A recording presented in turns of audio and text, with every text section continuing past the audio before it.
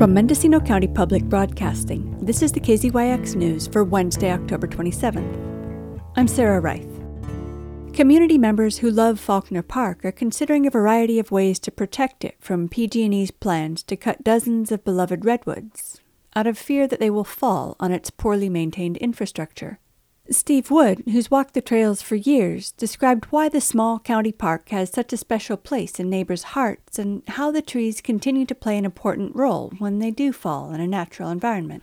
This is one of the most gorgeous parts of the park. A lot of wild azaleas here, huckleberry, all kinds of kind of swamp plants, because this is the original bear wallow. And so I guess at one time there were actually bears who came here and cooled off in the summertime. But it's a beautiful, unique place. When these trees fall, they become kind of nurse trees for the azaleas and the trees that succeed them later on. Just a few hours away from Faulkner Park, a handful of activists in the Humboldt Redwoods State Park has been dashing up and down Mattole Road for well over a week, halting as much of the work by PG&E contractors as they can. One of them, called Cat, had stationed himself between an old-growth tan oak and a large Doug fir on Saturday afternoon. It was raining steadily. Crews were on lunch, but forest defenders were alert, strategizing how to interfere most effectively. How successful have you been in stopping the work? We've saved a lot of trees. If we weren't here, this place would have been pretty decimated. Already there's a lot of trees down. They haven't gotten to the old growth, but there's a lot of old growth marked. We're just trying to save as many trees as we can at this point until we can get more oversight.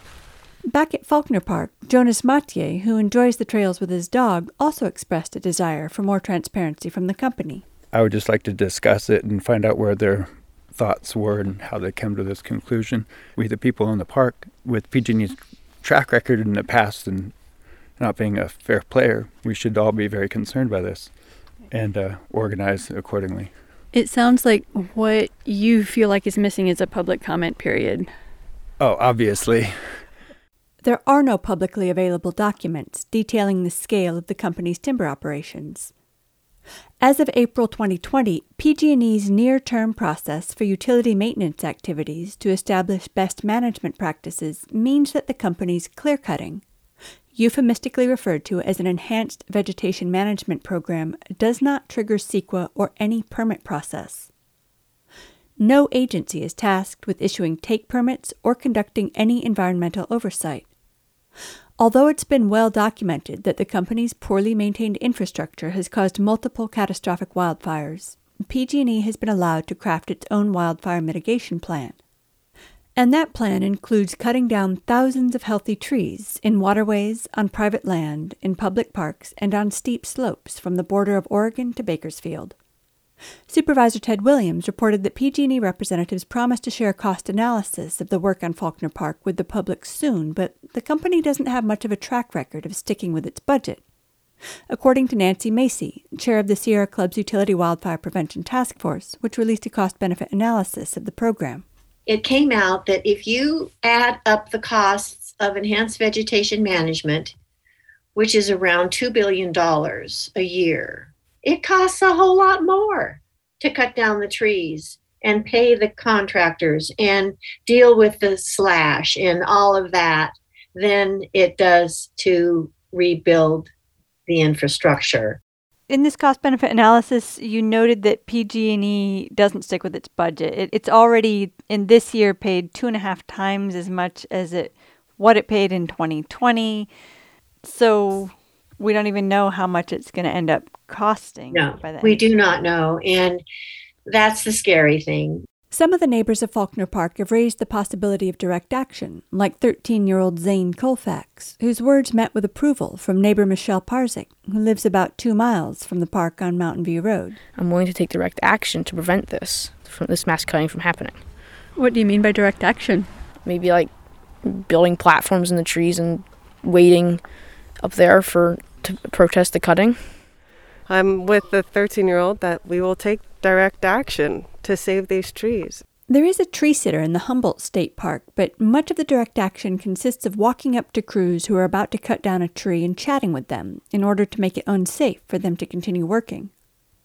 On Saturday, a forest defender called Farmer led me up a steep slope to meet some of his friends.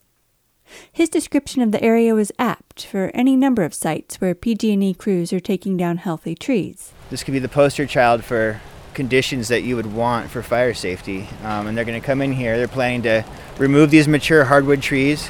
And it's going to open up the canopy. A lot of brush is going to grow in, and it's going to become an actual fire hazard. And that's what we're trying to prevent. We want the lines undergrounded and or insulated. We want fire safety. And part of fire safety is a healthy, mature forest without these understory flash fuels that are going to contribute to potentially catastrophic forest fires when the lines do go down, because they will. Farmer and his friends are outnumbered by tree-cutting crews. They spend a lot of time watching trees go down as they try to strategize which ones are most ecologically significant.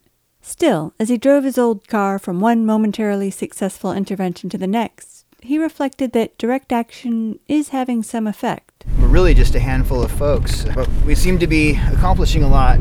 They're very stuck in this area. They haven't been able to, make the kind of progress they were expecting. For KZYX News, I'm Sarah Wright. For all our local news, photos, and more, visit kzyx.org. You can also subscribe to the KZYX News podcast, wherever you get your podcasts.